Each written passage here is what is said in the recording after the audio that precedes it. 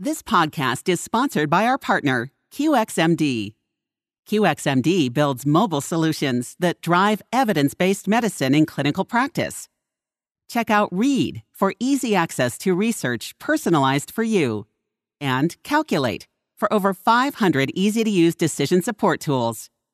Try them today at qxmd.com/apps. Again, that is qxmd.com/apps. Welcome. You're listening to Back Talk Doc, where you'll find answers to some of the most common questions about back pain and spine health. Brought to you by Carolina Neurosurgery and Spine Associates, where providing personalized, highly skilled, and compassionate spine care has been our specialty for over 75 years. And now, it's time to understand the cause of back pain and learn about options to get you back on track. Here's your Back Talk Doc, Dr. Sanjeev Lakya. In the world of back pain, inflammation, and spine care, it really takes a team. And for those that have followed me on this podcast over the last 2 years, I've been really fortunate to bring in clinical care providers from multiple arenas to help us figure out what's the best thing for our spine and for our back. And today I am going to be discussing all things and everything related to compounding pharmacy, compounding options for people with pain and inflammation. And I'm having this conversation. I'm delighted to be talking to Brianna Gregory. Brianna, welcome to the show. Thank you, Dr. Lakya. I appreciate it. It's a pleasure to be here chatting with you today. Awesome. Now, she's calling in out of Houston, Texas. Is that correct? Yes, sir. That's right. All right. And let me just introduce you to the listeners. Brianna is a California native, born and raised near Sacramento. I'll have to stop you right there, though, because I'm from Cincinnati. And, if you're rooting for the Rams in the Super Bowl, this could not go well for you. We'll table that for now. Okay. She attended the University of California, Davis, where she majored in kinesiology. And following graduation, competed internationally as a professional golfer until 2012. And then she decided to pursue a career in pharmacy. And she earned a PharmD at Harding University and then took interest in oncology research and did a lot of research and focused on the area of genetic mutations and how they impact the treatment of female breast cancer. And she's had multiple publications in this area and really is passionate about learning new techniques in compounding pharmacy and really personalizing the options for her clients and patients just to help them maximize their health. And I got to know Brianna really looking at several things for some of my patients and even family members. And I thought it'd be a great idea today to have you on the show and talk about an area that doesn't get a lot of publicity, at least in traditional medical circles. And I think a lot of physicians aren't even aware of the options that are available. So excited to have you, and let's dive in today, okay? Yeah, absolutely. Thank you. I really appreciate it. One of the things I think we should start with, as today's topic is basically compounding pharmacy, compounding options to help with back pain and inflammation, is for someone who's listening and doesn't really understand what that is. I think most people can understand. They get a prescription from a provider and they go to their CVS or Walgreens. How is a compounding pharmacy different from a traditional pharmacy? Yeah, this is a great question. And like you said, it's not one area of medicine that gets a whole lot of attention. And when it comes to compounding pharmacy, I think a lot of people think of independent pharmacies. So not your big box chain stores, not your CVS, not your Walgreens, but these may be smaller mom and pop stores, but some of the pharmacies are actually a little bit larger. And the whole point of compounding pharmacy really is to practice individualized medicine. So back in the day, when we used to have apothecaries and you'd see, doctors and pharmacists behind the counter mixing up medications that were customized for the patient, that's how medications were made at one point. There were not big factories that manufactured them in mass amounts. And so compounding pharmacy is more of an individualized approach. Compounding pharmacy is a realm of pharmacy that offers customized prescriptions for the patient. And this might mean that their medication comes in a different dose than what's commercially available at the CVS and Walgreens. It might come in a different dosage form. So, if that's a cream or a tablet that dissolves underneath the tongue, that the patient may require because they have certain needs.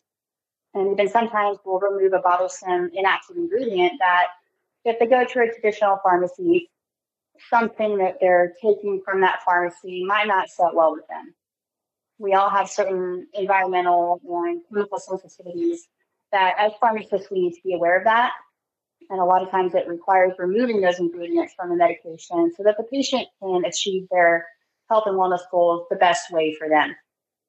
And so the way that works is that the patient will bring their prescription in and it's going to be very customized in a certain dose for them that fits with their chemical makeup, their biology. If it is genetic differences that they have, these are all things that we take into account, as well as patient compliance. How many times a day is the patient taking medication, and how do we minimize it for them so that they can get to where they need to be? So it's really all about individualized and personalized medicine. Yeah, I first got introduced to compounding pharmacy years ago when we were looking at some options for a family member, and I had no idea that you could, for example, have a medication compounded and remove the dye or lower the sugar amount, things that people nowadays more than ever are sensitive to. And I think when I kind of put on my integrative medicine hat as a physiatrist, I think these are low-grade triggers of inflammation in the body. So it's really interesting. And also the route of delivery, not everyone can just swallow pills. So the ability to take a prescription and provide it in a form that's easier for the individual to take and comply with, whether it's a liquid or topical, I think it's just really cool and underrated aspect of healthcare. And if I didn't mention, so you work at Physicians Preference Pharmacy, and we'll put a link to your website in our show notes, but you got a big team. Like I'm looking at your website, and there's at least 8 of you pharmacists there. And, this is a big deal, right? I mean, it's not just a small, some of the compounding pharmacies, yes, they're very small boutique, but I think what you guys have going on there is really on a bigger scale. Yeah, you're exactly right. I've worked for other compounding pharmacies in the past, back in California, actually. And, each compounding pharmacy has usually a different specialty. I came from one that we actually specialize in pets, companion animals, which there's a huge market for that as well. But for what we do at Physicians Preference Pharmacy, it's for human medicine. And one of the things that I really emphasize as a pharmacist, especially as a compounding pharmacist, is that there has to be consistency month to month as far as the medication product goes for these people, because remember, you're already dealing with somebody who is sensitive. And generally, pharmacy is not the first place people end up. It's typically the last. I wish it was opposite than that. But with that being said, they show up and they're already in a world of trouble. And so they need to be sure that what they're receiving month to month is very consistent. And it takes an entire team of pharmacists and very well-trained and vetted technicians and a lot of testing processes, both internally and externally, meaning that we, weigh and test everything on site before we send it out for third-party testing to be sure that what the patient is getting is the same every time. Because when it comes to hormones and peptides and antioxidants and things that are already naturally present in the body but that we are replenishing, these patients cannot afford to be receiving inconsistent doses. And if you don't have the right quality and, the right quality processes in place, that can go awry pretty quickly. So not all compounding pharmacies are created equally. That is for sure. So I'm blessed to be on a wonderful team where I'm at. That ties right into my next question for you. Particularly in the world of spine care, we will get alerts periodically that talk about compounded medications that may have a bit of contamination and they're being recalled. Certainly a concern for injecting those in within individuals. So for people who are considering working with a compounding pharmacist, what are some of the, I guess, good manufacturing processes, regulations? What are some of the things they should look for that signals to the individual, hey, you know what, these guys have their act together, their product is clean, it's reproducible, it's safe? That's a fantastic question. I wish more people asked it. First and foremost, you should have full access to your pharmacist. If the pharmacist can't answer questions about the testing processes, when you make medications in your pharmacy, how do you test that product for consistency and for quality and for potency before it leaves your pharmacy? If your pharmacist cannot answer those questions, that's a red flag, for one. And also, one distinguishing accreditation is PCAB, PCAB. That's the Pharmacy Compounding Accreditation Board. And that's an organization that actually overlooks compounding pharmacies and holds them to a higher standard. So that's something that you apply for, you get inspected for, and that organization comes in, inspects your pharmacy, accredits you, and says that you are following good manufacturing practices that are clean, that keep the compounder or the person making the medication safe while they're doing it, because they're being exposed to high quantities of these medications on a daily basis when they're making it. But also the processes that are in place in that pharmacy to be sure that when the patient receives those compounds, that they are clean, that they are safe, that they have minimal ingredients in them, and that on a daily basis for them to use them, they'll also be safe. And then I would say lastly, the pharmacy should be transparent about what the results are when they send out their products for third-party testing. So, for example, if we're making capsules or tablets or creams or whichever dosage form that may be, we have testing processes in place to be sure that they meet our standards of what we expect. Now, when it comes to commercially available products that are made by large companies in limited amounts of doses, there is by law a variance that can occur in those medications, meaning that if the dose on the outside of the bottle says that it's 1 milligram, for example, it can actually legally deviate from that plus or minus 3% of that dose, which might not be the biggest deal if we're talking about, one medication. But when it comes to something like, let's say thyroid, for example, or a hormone, something that we consider to be a narrow therapeutic drug where we really can't afford to have huge fluctuations of the dose of that medication, it's important that you're getting 1 milligram every single time. And so that's what we test for in our pharmacy. And then we have a third-party lab that we use that we send it out, and they tell us, did we fall within our expected range or not? Now, going back to the plus or minus 10%, that's what's allotted for in the commercially available processes. In compounding, by PCAB accreditation, we're really only supposed to deviate plus or minus 5% of the expected dose, but we set our standards even more strict, plus or minus 3%. And I will tell you that, it takes a lot of training of a team to be sure that is consistent every time, but we can confidently say that our patients do better because they're receiving a consistent product. So all that to say, we could talk about these processes all day because there's so many, but everything I just told you, I would tell a patient if they called me on the phone. And I think that that's really important to be transparent about it. Okay. I don't know if I heard you correctly, but did you just say that medications that you pick up from the pharmacy can fluctuate by as much as 10% in terms of their potency? Yes, plus or minus 10%. And so it's a little bit different with brands and generics. But all that to say, yes, that's a huge deviation. As much as, think about 20%, if 1 month they receive it on the low end, and the next month they receive it on the high end. Right. And, from a physician standpoint, so I'm a pharmacist, but I also serve as a physician liaison, which means that I manage those relationships with the physicians that use our pharmacy. At the same time, I go into their offices and I explain to them how to write these compounded medications customized for the patient, because there's no quote unquote formula out there to do it.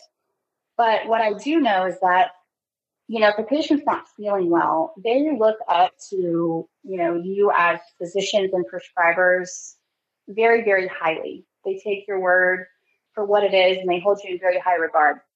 And what I know is that if, you prescribe something to your patient and you can't figure out what's going on with them, it might not be that they're not compliant with their medication. It might be that their medication isn't consistent. And so, for better outcomes and better patient prescriber relationship, it's good to work with a pharmacy that can provide you that consistency. Because again, it's going to come back to the prescriber, and the patient might think that the reason that they're not performing well or getting to meet their health goals is because of something that the prescriber is doing. So that's why a pharmacy, particularly a compounding pharmacy, should have a good relationship with the prescriber and the prescriber's office, and of course the patient, completing that patient, prescriber, pharmacist triad.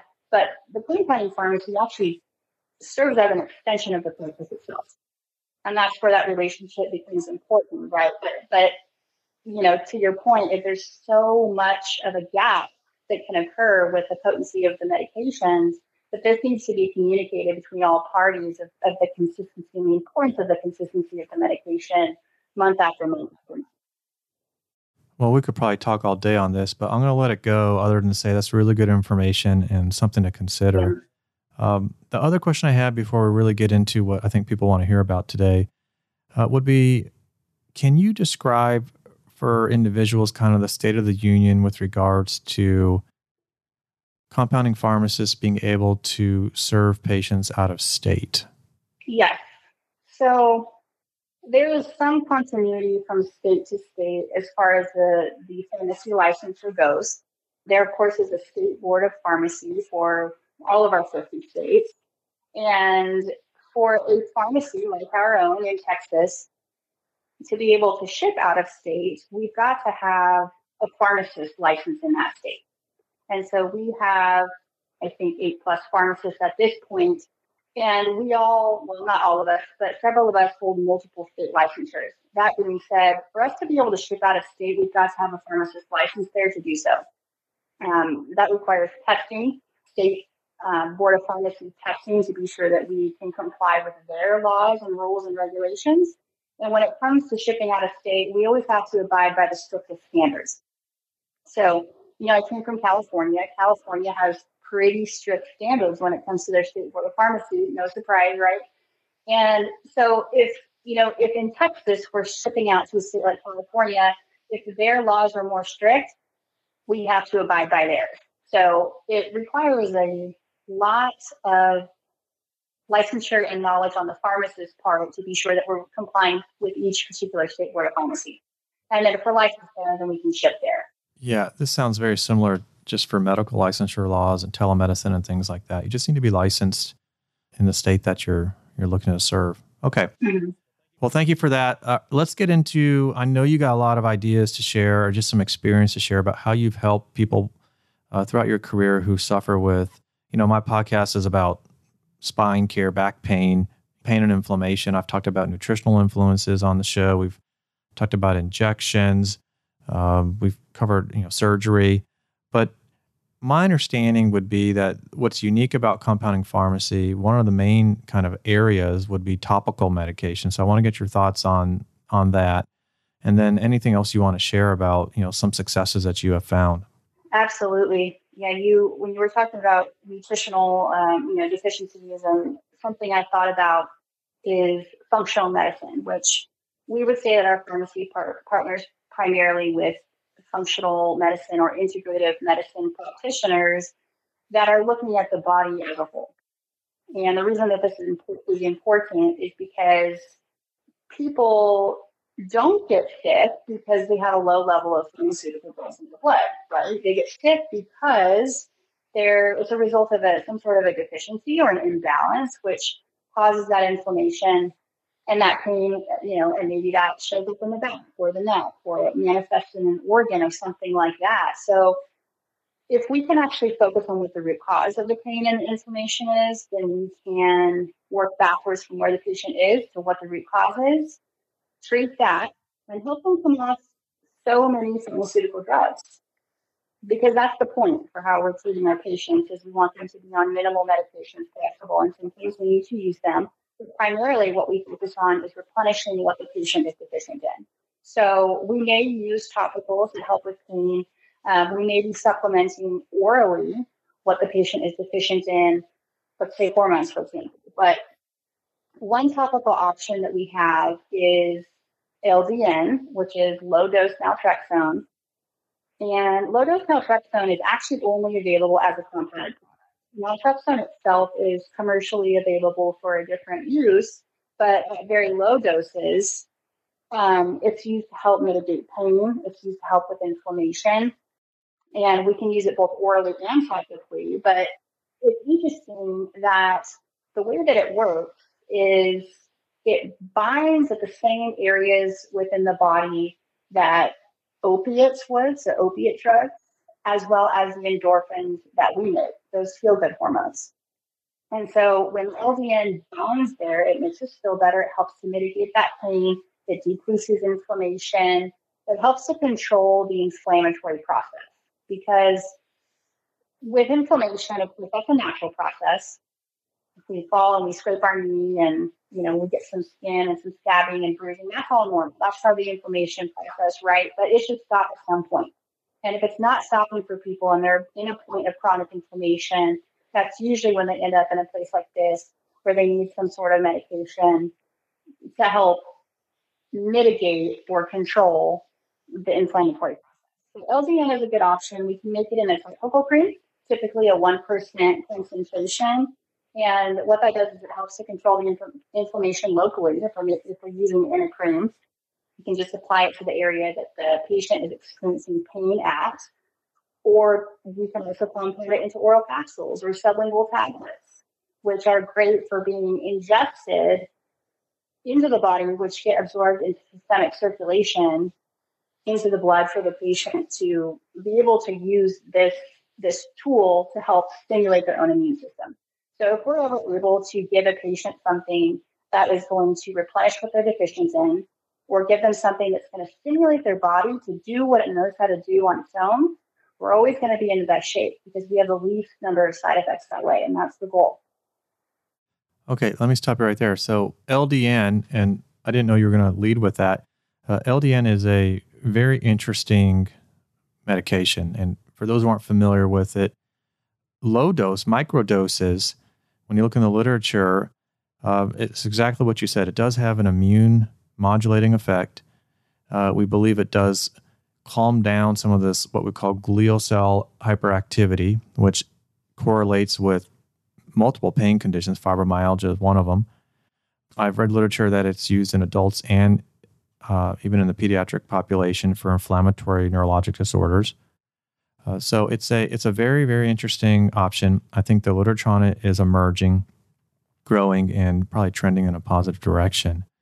So what else comes to mind in terms of if we're trying to lower inflammation in the body? Now, it sounds like nutritionally, and I would totally agree, replenishing, repleting is super important. And in my experience, things such as, particularly for pain and neuropathy, so you're looking at B12, folate, B complex, magnesium has been very important for some of my patients. What's been your experience? We're talking about the replenishment. You said magnesium. Especially, particularly in Western diets, we have diets that deplete us or just fail to nourish us in some of the things that we need, that we can pull out, the nutrients we can pull out of our food. Magnesium is a big one. Magnesium is something that is depleted quite easily by a lot of mainstream medications that we take. Can deplete our bodies of magnesium. We are in a high level of stress, particularly now, which strips our gut, our gastrointestinal tract of the nutrients it needs, magnesium being one of those, because it's imperative for tissue repair. And that's going to help how it helps with the muscles working correctly, which of course leads into pain and inflammation. So magnesium is a big one, very big proponent of magnesium. Vitamin C as well, which is a natural antioxidant. Actually, humans don't make our own vitamin C, which is why we need to replenish it. So it's particularly important to take. We recommend 1,000 milligrams for every 25 pounds of body weight. So if someone weighed 100 pounds, they would take 4,000 milligrams per day. And that really helps. That's kind of considered a high dose of vitamin C as we refer to it, but it really helps to keep that inflammation down. Another one is vitamin D. We know that in conditions such as diabetes and heart disease, even people with COVID, things like this, where everything is very inflammatory driven and there's a lot of imbalance occurring due to inflammation, that typically these people's vitamin D levels, if you draw them in the blood, are very low. They're very deficient in it. Also, mental health disorders. Vitamin D is very low. Vitamin D is one of the things that you can give that turns people around the fastest when it comes to their mental health, their mental clarity, as well as inflammation. So I would say that those are big ones. Something else that we use that's very interesting is oxytocin. And oxytocin is a natural hormone peptide that occurs in the body, but it helps us to manage stress and therefore manage inflammation and therefore manage pain. And, when we're talking about nerve responses, which play into pain, of course, throughout, the whole body, but particularly in the back as well, is the clusters of nerves that are present in the brain is highly populated by oxytocin. There's a lot of oxytocin in our brain. People know about oxytocin. We call it the love hormone usually, or the cuddle hormone. It's what is excreted in high volumes when you touch somebody or you've been intimate with somebody. But it's a feel-good hormone. It does so much more than that. It helps to balance cortisol and manage stress within the body. And there's a lot of it in the brain. So when it comes to pain management, we can give oxytocin to replace it if someone is oxytocin deficient, but we can also give it to them to help them manage their cortisol levels, which is good for long-term chronic stress, because if someone is constantly making high levels of cortisol, it does a lot of inflammatory damage to the body. That is very interesting. And I think for people listening, as a reminder, my goal is to bring out some of the best information out there on pain and inflammation, but it is for informational purposes only. And if you're listening and you're thinking, wow, could this be for me? Definitely get a consultation set up, talk with your doc, give them a call. The oxytocin, is that delivered as a nasal spray? Typically, that's how people are familiar with it. We do make it into a nasal spray, but we actually make it into a sublingual tablet, which another goal of compounding, and I'm glad you brought that up, is that when it comes to compounding pharmacy, we have a lot of options as far as the dosage route goes. So we can either apply it topically, like I said, or they can swallow an oral capsule or a sublingual tablet. To be clear, a sublingual tablet is a tablet that dissolves under the tongue, sub meaning under, lingual meaning tongue. But the thing that's special about that dosage form is it gets absorbed directly into the bloodstream, so it works very fast. Intranasal sprays also work very fast. But I might give someone oxytocin in a nasal spray versus a sublingual tablet, depending on what they have going on. So if they need some help with mood management or anxiety or depression, a lot of that is stemming from what is going on in the brain, serotonin, dopamine levels, things like that. I want to give that person a nasal spray. They can use it immediately when they experience that, and they're going to get almost immediate relief. If I've got someone that has pain, for example, that is widespread all over their body, I might be more likely to use a sublingual tablet because they're going to get systemic absorption into the bloodstream, and that oxytocin is going to be flowing throughout their entire body, and their entire body is going to be benefiting from it. So we compound both. It completely depends on that particular patient's needs. I recently did a podcast on the topic of CBD, and I wanted to get your thoughts on what you've observed in your patient population, if you have any thoughts on CBD and its applications to pain. Oh, wow. Yes, I do. So, I actually had zero experience with CBD prior to 2020. And I believe this was 2020. And then in early 2020, pure CBD became a product that we could compound as compounding pharmacies. And within just a matter of a few months, it was reclassified or re-regulated by the government as far as something we could not compound anymore. And without getting into the logistics of all of that, we've never seen anything be ripped from the market so quickly.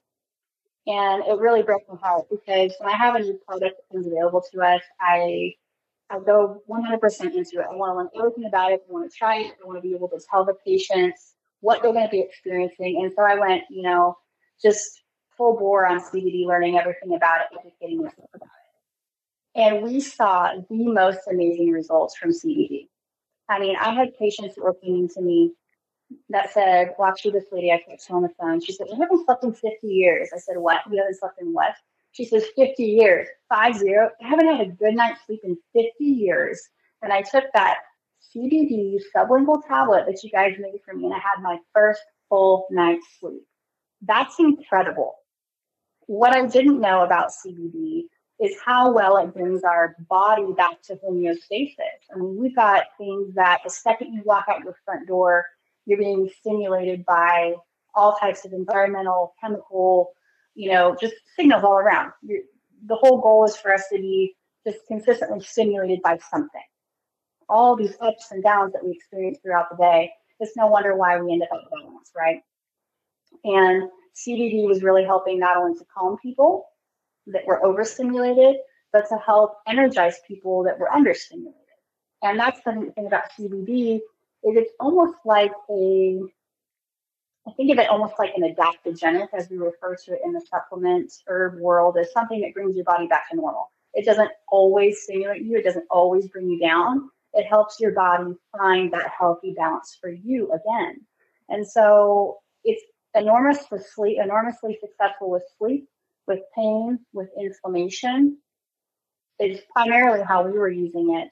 We probably saw the most success with it in sleep, primarily. I mean, people that were using it from our point of view, a sublingual tablet, were able to get a good night's sleep they never could before, which we know that sleep is so imperative to healing.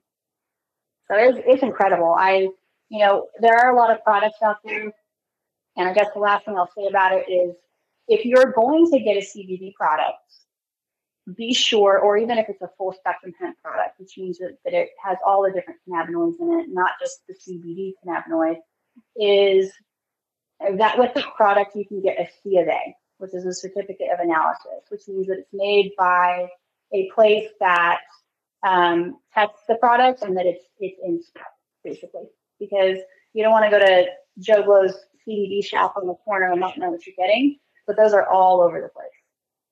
And you don't really know what's in it. You could have a lot of trace elements in there that could be toxic to your body, and that's what you want to stay away from. You can get a reputable source of the CBD. I think it's fantastic. Yeah, I would agree with your observation, just clinically with my patients and the feedback, because many of them just take it, and physicians don't even need to recommend it. It's just out there. But from what I've heard and what I've read in the literature, I think it's quite helpful for sleep and anxiety.